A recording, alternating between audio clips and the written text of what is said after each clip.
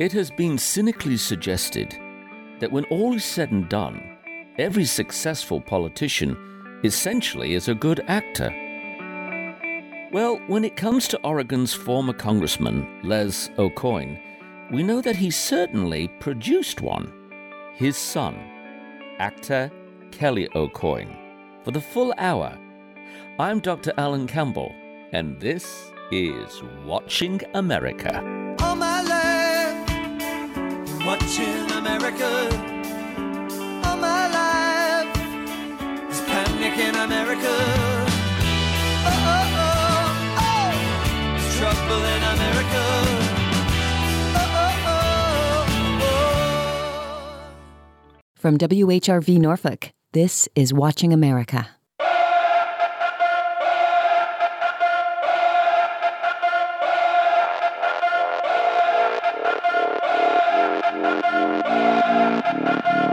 This little piggy got a house made of bricks. Hand over hand over hand over fist. This little piggy got a house made of bricks. Up and pump, bitch.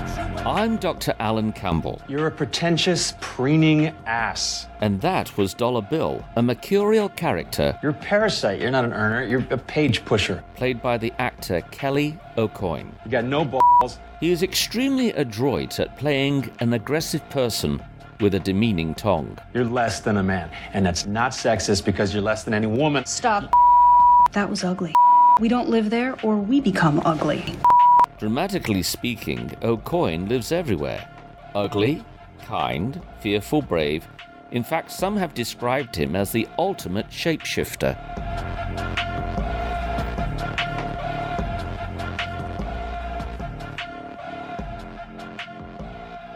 Kelly Aucoin is known to most for his role as Dollar Bill Stern in Showtime series Billions. And prior to that, he's known to many for playing Pastor Tim on FX's The Americans. He has been praised by Clive Barnes for his dramatic artistry and has worked opposite myriad talent, including Robert De Niro and Denzel Washington. But Kelly would argue vigorously that his greatest talent was displayed by successfully wooing and winning his delightful wife, Carolyn Hall, the recipient of a New York Bessie Award for Modern Dance.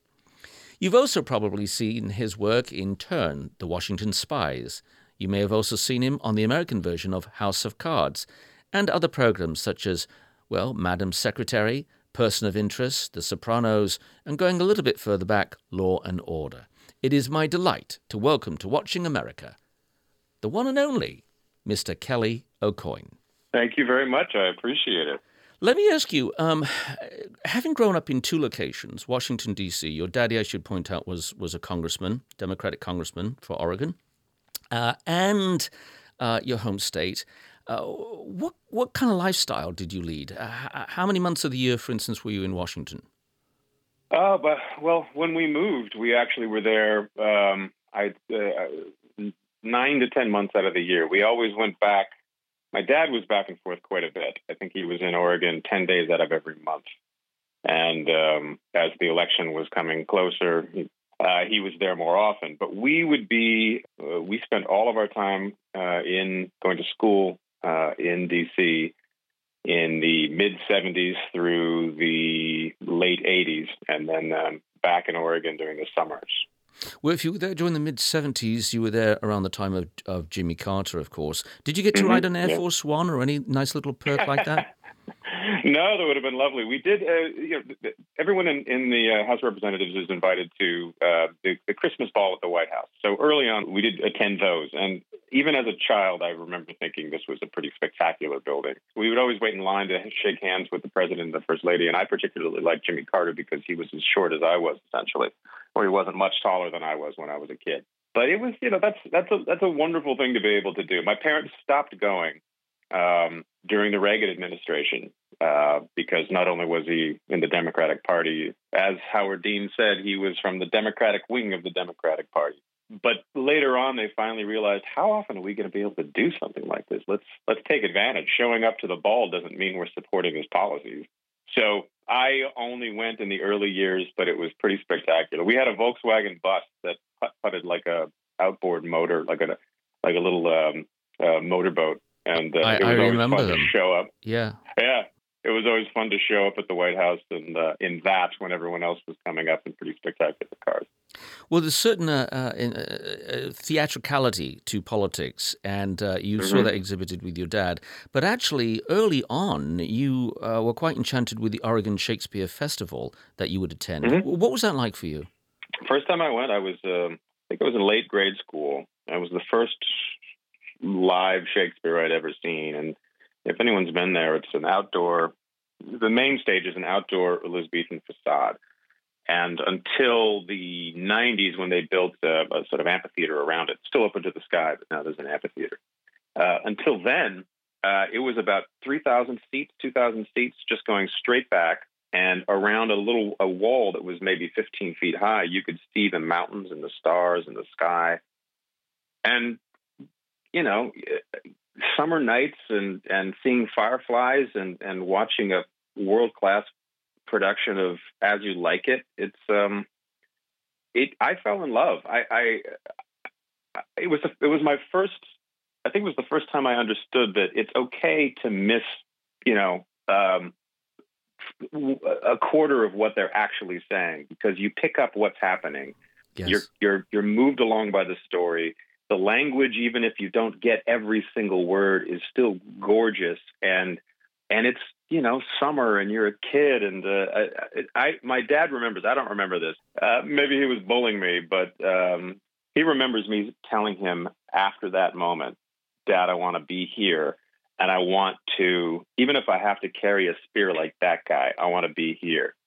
And, you know, be careful what you wish for, because the first production I ever had when I actually did make it to the Oregon Shakespeare Festival was a spear carrier. So, you know, wish more elaborately, young man. Have you ever been to the Globe in London? Have you had the pleasure of that?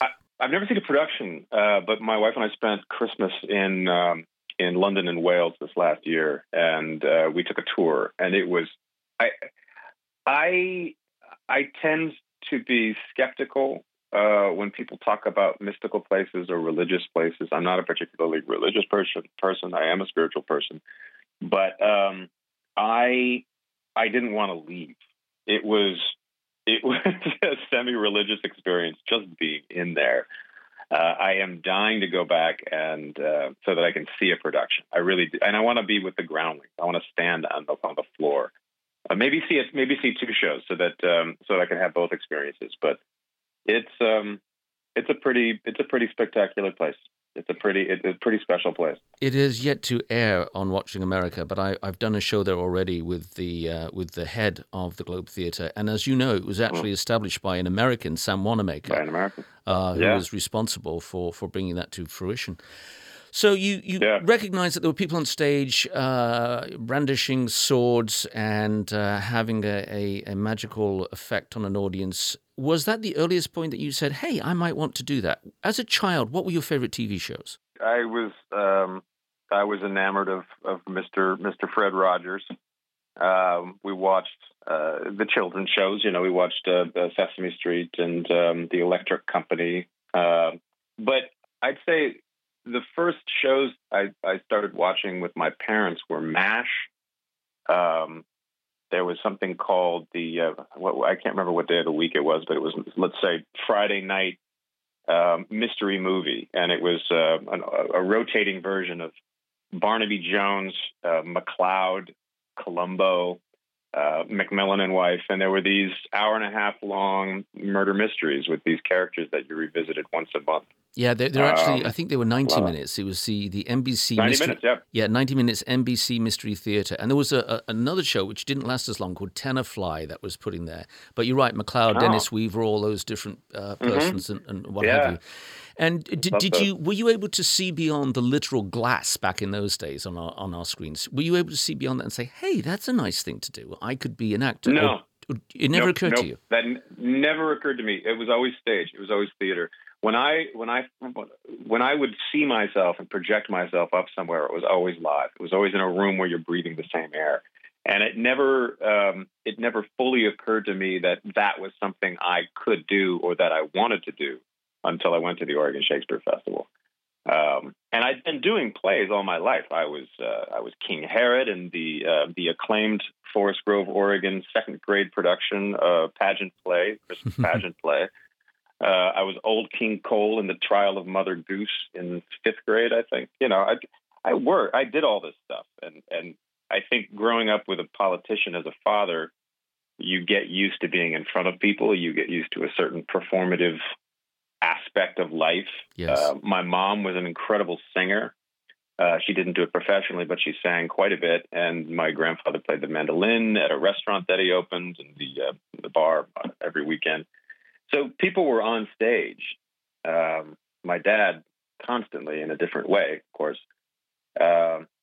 So I think I was comfortable with it without thinking that it was something I was going to do professionally, before I ever thought of doing anything professionally. But at a certain point, I saw that, and that was magic. That the Oregon Shakespeare Festival, it was magic. Was your father disappointed that you didn't pursue politics or some other vein of pursuit? Or relieved, maybe? I think my sister was always the one who was probably most likely to pursue politics. She actually went to she got into the Monterey Institute for International Studies. And a couple months before she was to go, she backed out to pursue clinical social work. She had a change of heart. I've grown up in an activist family. Everyone's involved. Everybody is outspoken. If anyone follows me on Twitter or knows my dad's history, it's not going to be a surprise that we're on the left end of the spectrum. But he never tried to push us into anything. I think that I don't know that he's ever said this. I don't believe he's ever said this to me, but I think that there probably was. I was joking, but I think there was probably some relief that we weren't going to enter into that field because it was increasingly brutal as the years went on for him. And he's been out since 1992, and it's only got worse with the advent of the internet and Facebook and Twitter, which I love for my own purposes, but it's certainly not an area of it's not a realm of discourse that tends to be particularly magnanimous. Yes. So I think you might be relieved. You decided, of all places, to go, and I don't say this askance or with any dismay. You decided to go to Oberlin College in Ohio. Yeah. What made that decision? What prompted you to choose there? Well, everything I knew about Oberlin was that it was a great school. It was a rigorous academic school, and I needed that. I had been floating a little bit, working, but also I had focus issues. I wanted to challenge myself, but it also had a reputation of being a very progressive, open-minded, I don't know what the other words I would use, but free-thinking school. And that appealed to me at the time and still does. I'm very proud of being an Oberlin alum. Were you a drama major? I'm so close with a lot of the people. I was not. I was a history major. A history major. It was a place. Yeah, it was a place where you could do any of the plays you got into, and you could take any of the classes that you were accepted into without being a major. So I was able to pursue other interests, and I was fascinated by history. I still am. And I think I subsequently decided and learned that the most interesting actors to me are people who have myriad interests. There of course are great actors who studied theater and nothing else all their lives, sure. But more often than not, I find the people who are the ones I continually want to work with and want to watch are people who have studied all kinds of things, and they're rigorous in their craft, and they know their craft.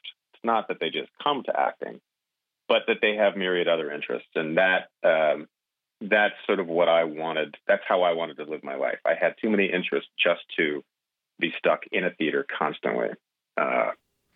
Well, that's like Paul Oberlin Newman. provided me the opportunity. Paul Newman was like that. He said that, he had no particular interest in hanging out with other actors who only wanted to talk about acting. Please bring something else to the table. And he gravitated to persons like that. And there's been a number of actors with the same sentiment as you're expressing. Can we be a bit more expansive? Yeah, there was a professional production I did early on, and I remember being one of the things, because I didn't go to grad school. I don't have a lot of the shorthand, especially. I mean, I probably picked it up along the way, and maybe now I'm confident enough that I don't give a crap.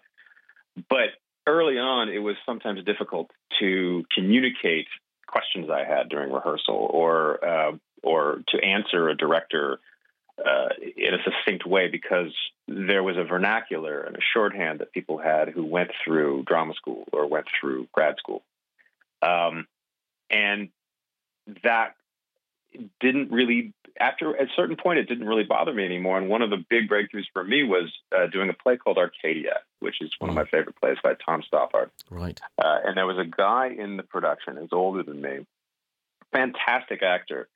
And I found out halfway through that he had also not gone to grad school, and that he had spent, I think, 6 years as a minor league baseball player.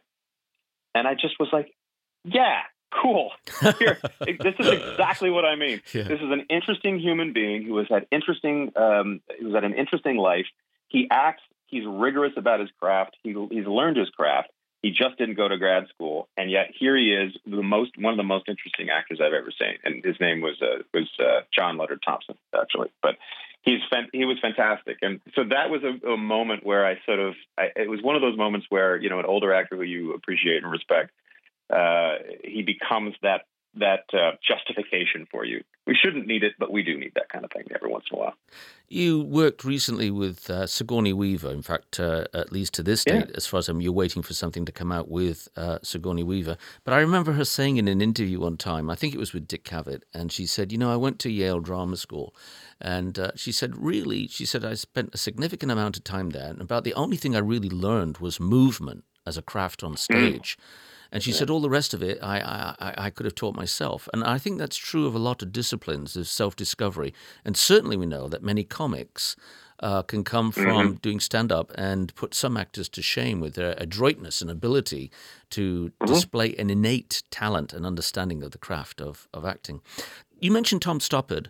I know you're a great fan of his work. Is it the rhythm to his dialogue? Is it the content? Is the flow of the narrative on stage? What is it that attracts you to the work of Tom Stoppard? Oh, God.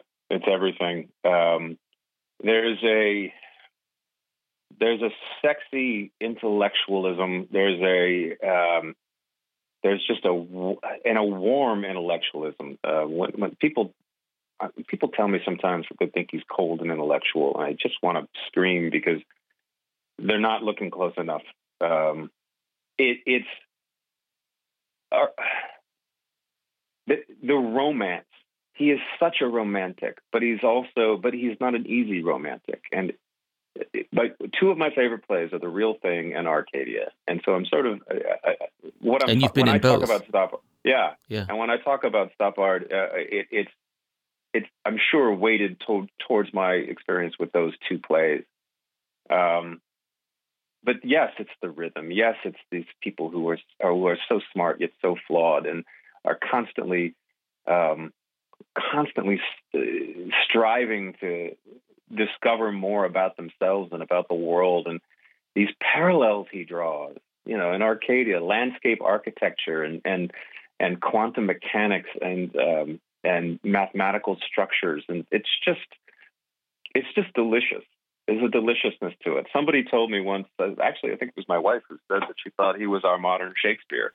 And whether or not we think that's true, there's he certainly the complexity and the range of topics and the range of intellectual imagination, the level of intellectual imagination. It's hard to compete with what he brings to the table.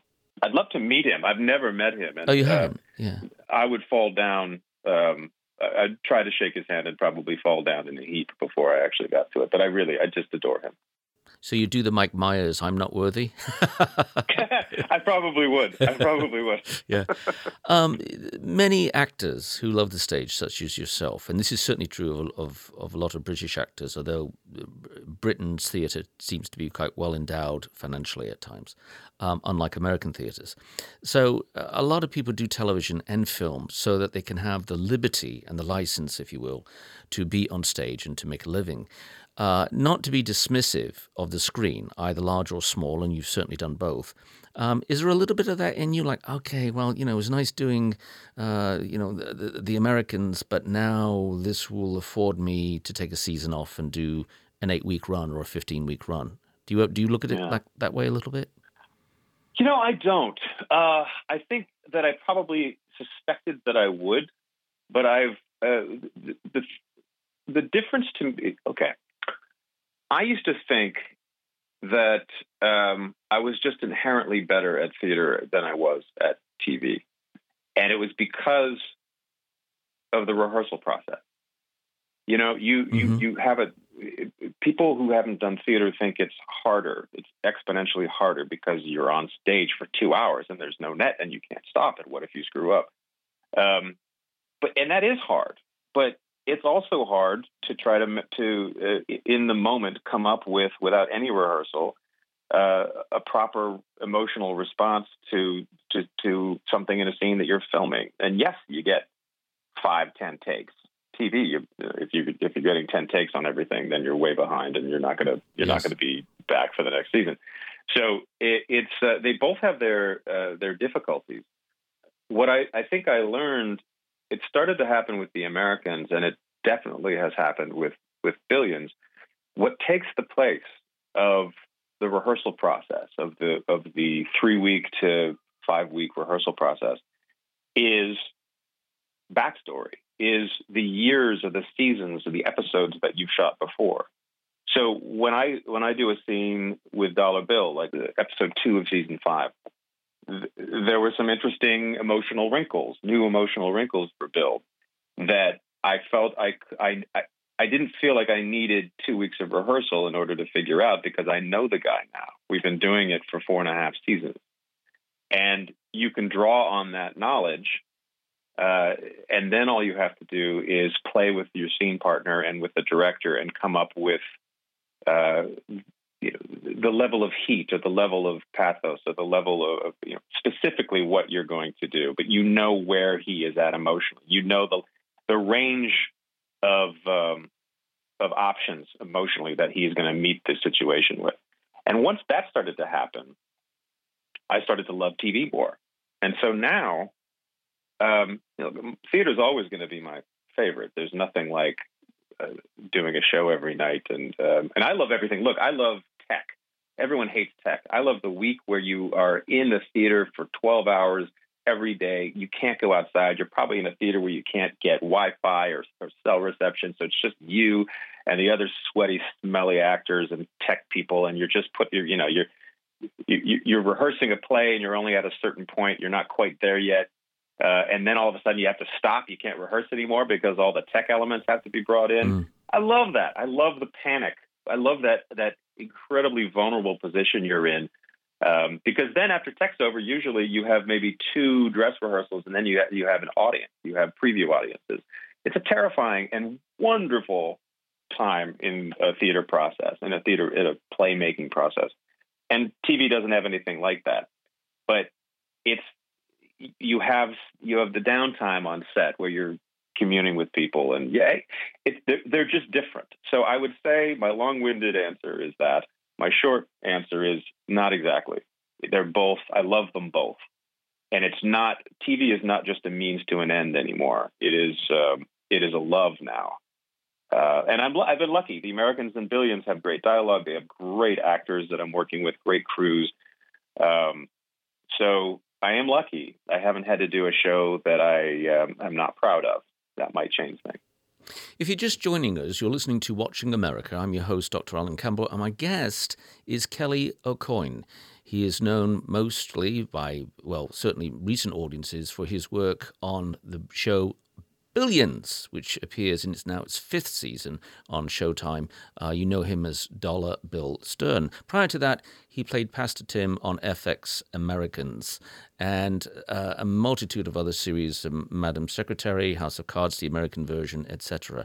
And we're talking about the difference between working in television versus the stage.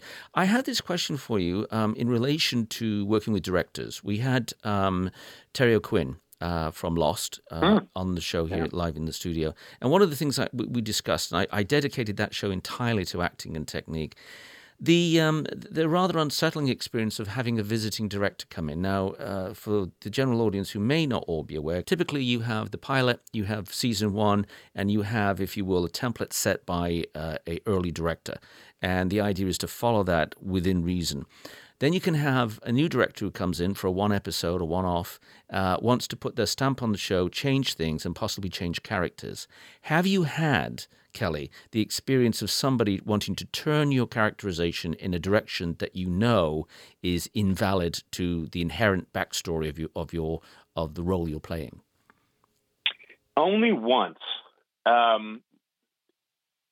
Never on Billions. I think but they have what you call tone meetings, and the incoming directors, whether or not they've directed before, we sometimes have repeat guest directors. But with the Americans, there was one scene where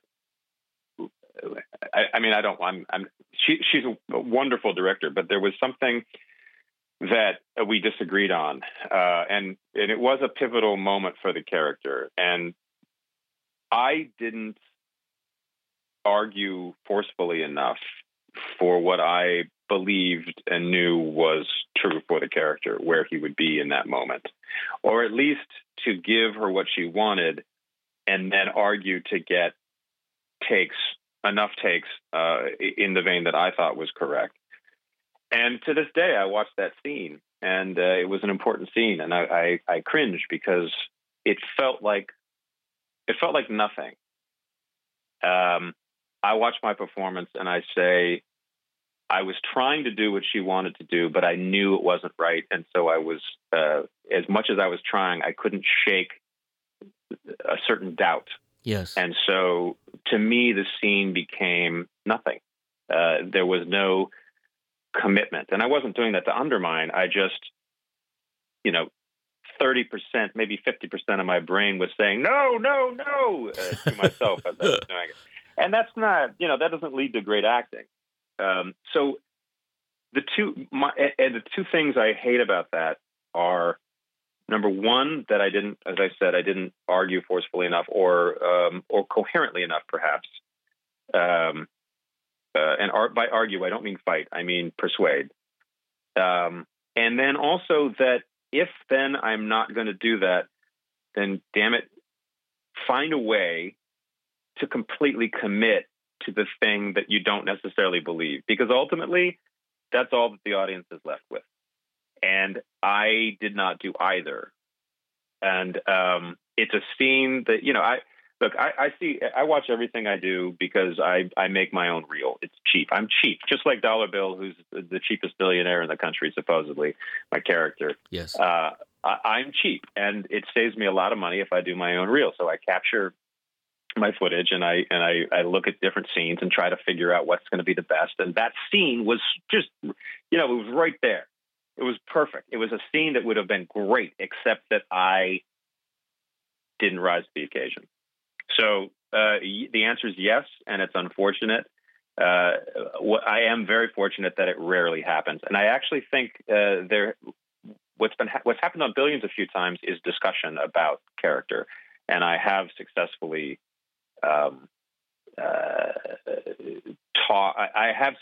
argued for certain things, and I think also I am successfully able to let go when I don't win the argument. So I'm better. I'm a better professional now than I was when I shot that scene 4 years ago, 4-ish years ago. It's so refreshing to hear an actor say, I look at my work because I'm so, to the point of ad nauseum, tired of actors saying, I never look at my work. No, it's gone now. I never look at it. And I don't believe them. I don't believe them for 1 minute. I mean, just the average man on the street, or Joe or Sally or whomever, if there's someone who says, there's this photo of you, I go, yeah, let me have a look. I mean, it's just natural to do that. So thank you for your candor and honesty in that regard. One quick thing, one parenthetical. Sure. My wife always makes fun of me. I don't know what this says about me, but she'll say, "Hey, I've been growing a beard during this whole lockdown thing." Yes. And she was like, "You really need to trim that." And I'm not going to say it because you just have to bleep me, but you need to trim that. And I finally did, and I came into the room. And she said, your beard looks good. And I immediately walked to the mirror and said, oh, yeah? And she's like, you always do that. What? Every time I say you look good or this looks good or that, you always find your way to a mirror and check yourself out. And it's like, just let me tell you, it's fine. So I guess I'm a narcissist. Yeah, well, no, you're not really. You're just typical male. I mean, I've raised 3 sons, and I want to tell you, we always hear about the girls who preen themselves in the mirrors endlessly. Believe me, guys do it, boys do it. They're constantly coiffing their hair and doing this and the other thing.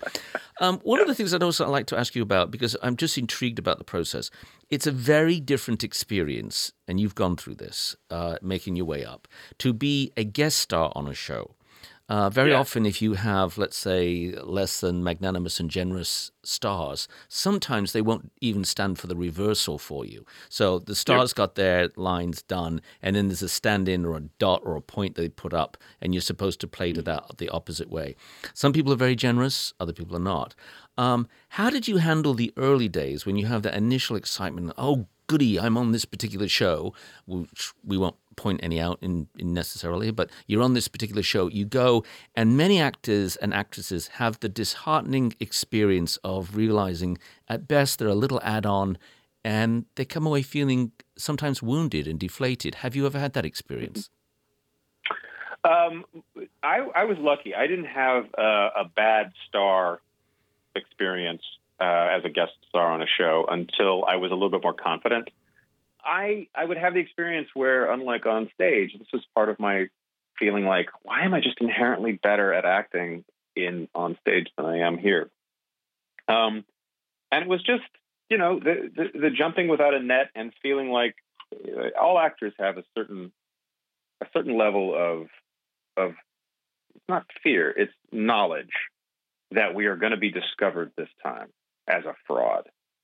And what happens, I think, as you get older and you do more, is that quiets to a large degree. It's always going to be there, I think, to a certain extent. So I think for me, early on, it was just I couldn't breathe, and I would say lines, and I didn't recognize my voice, and it just felt like an other version of me, an alternate version of me doing those scenes. The bad apples can be hard. And there was one person I worked with on 2 different shows, 5 years apart. And they did exactly the same thing each time, where there was a big scene. Camera was on them. I did my part. And then all of a sudden there was a phone call and they had to leave. Mm. And I would see them arguing with the 2 different producers on 2 different shows, and they would just leave, and the entourage would leave with them. Mm. And both times I got apologies from the producer. And it's not cool. I will say that Damian Lewis, Paul Giamatti, Maggie Siff, none of them have ever left without doing their reverses. And none of them have done their reverses anything less than a good performance that you can play off of. Even if they've been on, and they work much harder than I do on this show. Same thing with Kerry Russell and Matthew Rhys on The Americans, and they worked every episode, almost every single scene. And in one season, Kerry was pregnant, and it's a spy show. They're constantly doing overnight shoots. They always stayed around for their reverses, and they always gave me performances, and they always reacted to stuff I was doing so that I could then react to stuff they were doing. I mean, it sounds mundane. Doesn't sound like much, but it makes the product so much better because these smaller characters are getting, they're able to make the most of their small moments. And those moments make the show great. It takes a good show and turns it into a great show when it's a seamless, when the cast is seamless. Yes. And to me, The Americans, it was my favorite show on TV when I auditioned. And so I was sure I was going to screw it up. But I lucky enough to get on. And, to me, that's a pantheon show. It's one of the greatest shows ever on TV. And it's largely because what those two brought every day. And they were leaders, and they were also great ensemble members. And I say this about Damien all the time. I don't get to work with Paul Giamatti all that much, but I'm sure it's true for him too. He's such a sweetheart. But Damien is a great leader. He sets the tone every time he's on set, but he's also a great ensemble member. And that's not an easy balance. And it's certainly not the normal balance for a star. But I think that's part of the reason why a show like Billions is so delicious, because you've got all these empowered actors to make the most. They're empowered to make the most of their smaller roles, and that makes the world interesting to the group, to the audience. Yeah. So, if you're just joining us, you're listening, I'm speaking and I'm listening too, to Watching America with Kelly Aucoin. You know him best as Dollar Bill, as he returns for the 5th season on Showtime's Billions. Formerly, you knew him as Pastor Tim on The Americans. And you've also seen him on various shows like Turn, Washington Spy, House of Cards, the American version, Madam Secretary, etc., and including The Sopranos, which has just been referenced recently. I wound up, in a sense, behind the camera. I teach filmmaking at a university and screenwriting as well as have taught production courses. But I wanted originally to be an actor. And when I went through that phase of entertaining the idea of being an actor, I became quite self-absorbed. I thought under the guise of, professionalism. And I don't want people to hate me, but I remember going to my mother's funeral. And I was grieving. I was sincerely grieving. But there was this moment when I became aware that I was becoming analytical of my grieving in case I would ever need to use that grieving professionally. And I felt guilt. I felt very peculiar. It was like, not literally, obviously, but psychologically an out-of-body experience, self-reflexively looking at myself. How am I responding to my mother's death and her funeral? And I resented that. But it became a part of me. I've spoken to other actors who go through that regularly. Now, I think, Kelly, you know what I'm talking about. How often do you experience that? I mean, for instance, I know actors who have the birth of their child and they're not firsthand enjoying the birth of their child. They're thinking, how am I responding to the birth of my child? I may use this. What do you have to say regarding that?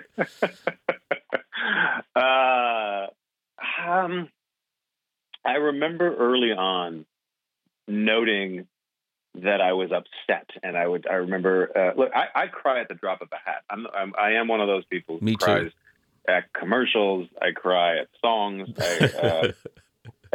But it was an interesting thing. I don't believe I can't make myself cry. Yes. Like I can't have a scene that I'm shooting where they say, okay, now this take we need tears, and just make them happen. I can't do that. So I've always found it sort of an odd dichotomy, a conundrum. Why, if tears are so accessible to me in real life, why can't I access them when I need them? Yeah. So that's, I guess, that's parenthetical. But I think, to continue on that, I think the more I've stopped trying to make them happen and realize, well, they're asking for tears and they'll get them if they come. Otherwise, I'm just going to be really sad. And I can access that. Yes. I can make myself sad because I will put myself in the moment and the character will be sad. I'm not going to strive to be sad. I'm going to experience the moment as best I can. And then maybe tears will happen and maybe I'll just choke up. And so I guess that's one thing. When I was younger and the issue of not being able to conjure tears was more forefront in my brain, that was probably the time when I was noticing that phenomenon you're describing most. And I remember thinking, this is why I can't do it, because I can't actually fully just experience something anymore. Right. I'm too analytical about it. Mm. Now, I'm never one to judge. There are people. I actually don't think that phenomenon means that you're a sociopath. But that hadn't occurred to me. Okay, well, good. With all due respect, that hadn't occurred to me. Don't even consider the fact that you were a sociopath. Oh, don't thank put you. that out of your mind. No, I don't think it's that. And to be more serious, I don't think that that's necessarily that says anything negative about somebody's character. It is just part of being human. Inquisitive minds pick up on the strangest things. And it is strange that water is falling out of my face. It is strange that I can't stop myself from heaving now. That is strange. It is surreal that I will never see my mother again. This is all strange. And to think that we have to behave in a certain way is conventional wisdom, but I think it's inhumane. Human beings don't react in ways that they are supposed to. Yes. There's no, there's no prescribed way to grieve. There's no prescribed way to experience love, to experience anger, to experience pain or embarrassment or humiliation. And so I am curious about if people are experiencing something honest and they notice it, and there's a part of their brain that say, "Wow, this feels weird." I think when I stop thinking of it as a sort of not predatory, but as a superficial, self-absorbed exercise exactly. When I stopped thinking of it that way, it started to become more normal, and then I stopped noticing it, and I think I stopped doing it as much, where it just became, or it just folded into the actual emotion itself. This is what it is. This is what it is to be human. I'm constantly amazed and shocked and surprised by how I respond to everything, and that's just part of being human. In the time that we have left, I would like to talk about your beloved Carolyn Hall, your wife. You fell in love. Yeah. I am a romantic, and I'm extremely curious, as I'm sure the audience is. Was it love at first sight? When was the moment, if I may be so bold, and you may say, back off, Alan Campbell, and I will. When was the moment that you knew you were in love with Carolyn Hall? Well, Carolyn Hall remembers. So I went back. We both went to Oberlin College. I was 2 years older. I went back. I graduated credit short, and if I got to walk with my class, I was 2 credits short. I got to walk with my class, and I got a diploma that said on the inside, "Please return at the end of the ceremony." I was so proud. Yes. But I went back for a semester, and as you might think, someone who couldn't. It might not surprise you that someone who couldn't finish on time forgot to arrange housing. But I did have that Volkswagen bus, and I was sleeping in the back of my bus and on people's couches. And I met this woman with some friends at a soccer game. She was not only a dance student and a biology major, she was also a trainer for the men's soccer team. So we were watching a soccer game and chatting with her and a bunch of other people, and she was interesting. And I remember leaving the bleachers that day. I was getting in my bus, and I had my camera, and I called out to my buddy who was sitting there and took a picture as he turned around, because I thought it was funny to get his face looking weird and surprised. But I noticed next to him, sitting on the corner, was Carolyn in cutoffs and a tank top and a ponytail and watching the game. And I remember literally, and I said this at my wedding, I thought the word, huh. And it really was a pang of, it wasn't a pang of love, it wasn't love at first sight, but it was, at nearly first sight. And that night or a couple nights later, we were at I went to a party, and she was sitting on the railing, and she said, "Howdy." And she gave me her cup. And if for those of us who remember college, that meant I didn't have to give them $1, and I could bring my cup up to the keg. So she saved me $1, and we talked for 2 hours about all kinds of stuff. And at that point, I was smitten, and I started crashing on their couch as well as some others. But it didn't take that long. Now, she remembers the year before me being at the dining hall and talking to her and some friends, and that I seemed less than interested. But my argument is only, I was a senior, and we were nearly leaving, and I probably didn't notice anything other. That's probably my most narcissistic time of my life. Well, when you said, I will have, tens of thousands of women upset with me if I don't pursue the ha here, okay? So was now we've got an aha. Okay. But it was closer to an aha. It wasn't ha, it was ha, H-U-H. Okay, so ha. Okay, so it's ha. Yeah. Did ha mean interesting, amazing, tantalizing, needs to be investigated? Is that what ha meant? I think all three except maybe needs to be investigated, because I didn't know if I was going to see her again. I don't think I was. I didn't plan anything at that point. The huh moment did not lead to a plan. I think it was definitely interesting. It was definitely tantalizing, and it was definitely, you said something else that was perfect. But it was not. It didn't make me find out where she. It didn't make me find out where she lived or what her classes were. But I do remember when I was at that party talking with her, after about 45 minutes of talking to her, I went and I said hi to another friend and said, "What is her name? The woman I'm talking to?" Because I didn't even remember that. And they told me, "It's Carolyn, you idiot." And so it was. I'm very lucky, because I did have a tendency to sort of float. When I had a role, I worked very, very hard, and that was thrilling to me. So it's not about my craft, but about other things in life. I did tend to float a little bit for a long time. I didn't know how to market myself, and I didn't know how to market myself to ladies, and so I am lucky in a sense that that I didn't do something off-putting to Carolyn.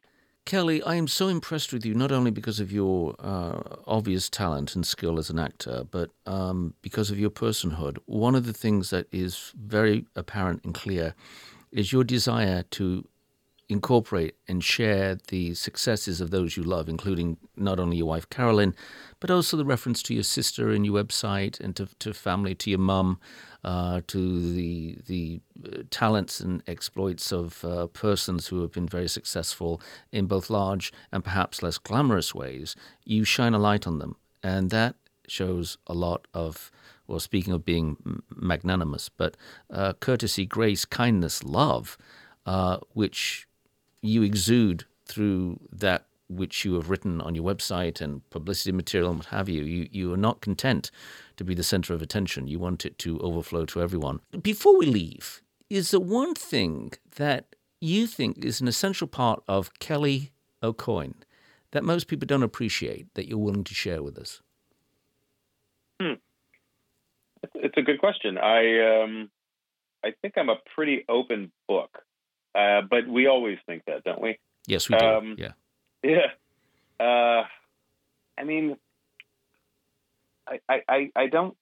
Wow. This is very odd. I've been asked so many questions. I don't think I've ever been asked that question. So, is there something that's quintessentially or essentially me that people might not know? That's the question. Yes. Yeah. Well, certainly people who only know me from Billions might be surprised to know too that I'm a humanist and a progressive politically, and they might also find it surprising that I'm such a softie, that I actually like to laugh and I like to hang out with people, and I prefer having only one wife. I did have someone come up to me one time and say, "I'm sorry to bother you. I love the show, and I wanted to say I think your character's great, although I love to hate him. But I didn't recognize you for about half an hour because you were smiling so much and laughing." Yes. which was kind of wonderful. I love nothing more than to be around people and to be a member of an ensemble, both, and I mean that in professional terms and artistic terms, and I mean that in life. I like being part of a group of people that will support each other, have each other's back, celebrate each other's successes, and celebrate yours as well when they happen to you. And that means the world to me. Well, you live it out. And I want to thank you, Kelly Aucoin, for being a part of Watching America. You are a voice of kindness, directness, candor, honesty, but you're also encouraging, uplifting, and true. We've used this word a few times in this interview, but it applies, magnanimous. And you make me feel good about your profession. No. And we look forward to the 5th season of Billions, where you play, of course, Dollar Bill. Thank you so very, very much. Let me just ask one quick question. Sure. Okay. You don't have to abide by this, but Sure. is Carolyn there with you? She's in the other room. Can we just Like say to hi speak to her her? and hear her voice for like 30 seconds? I know the audience would love Yeah. it. Is that all right? Here. Yeah, hold on 1 second. Okay, thank you. Let me... Hello? Okay, go ahead. All right. Hi. Hi, Carolyn. So nice to talk to you. We've been talking, obviously, with your brilliant husband, and one of the things that was clearly noted is his supreme and great and devoted love for you. So I asked him, could we just, for 30 seconds, hear Carolyn's voice? And we noted at the start of the show you winning the Bessie Award for Modern Dancing in New York. And so I'll shut up, but I just wanted to say hi. Hi. Yes. Was it love at first sight when you met him?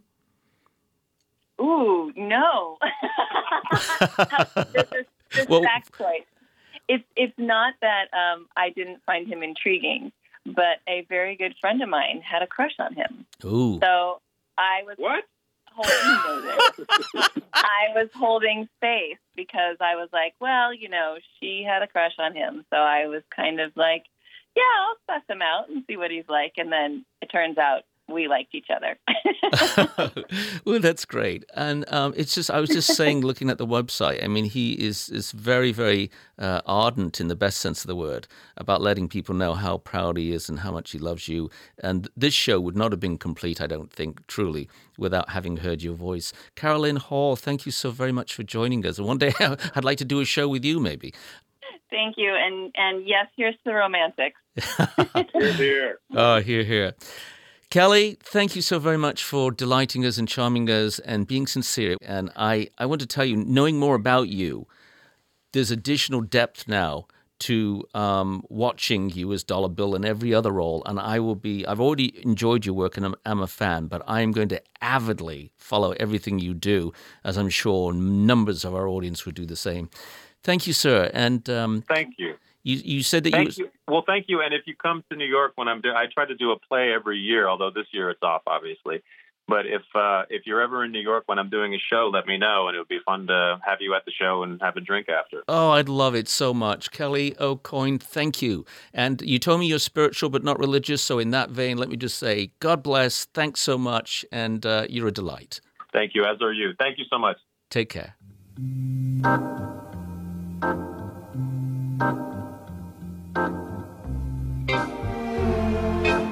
You've been listening to Watching America.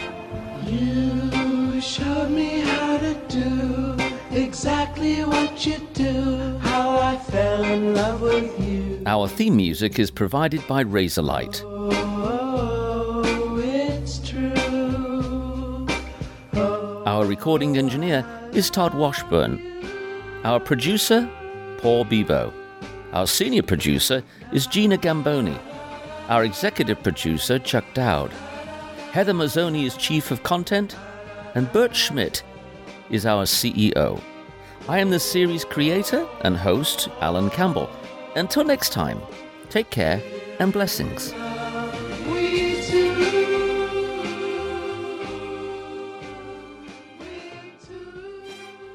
Watching America is a production of WHRV Public Media in Norfolk, Virginia.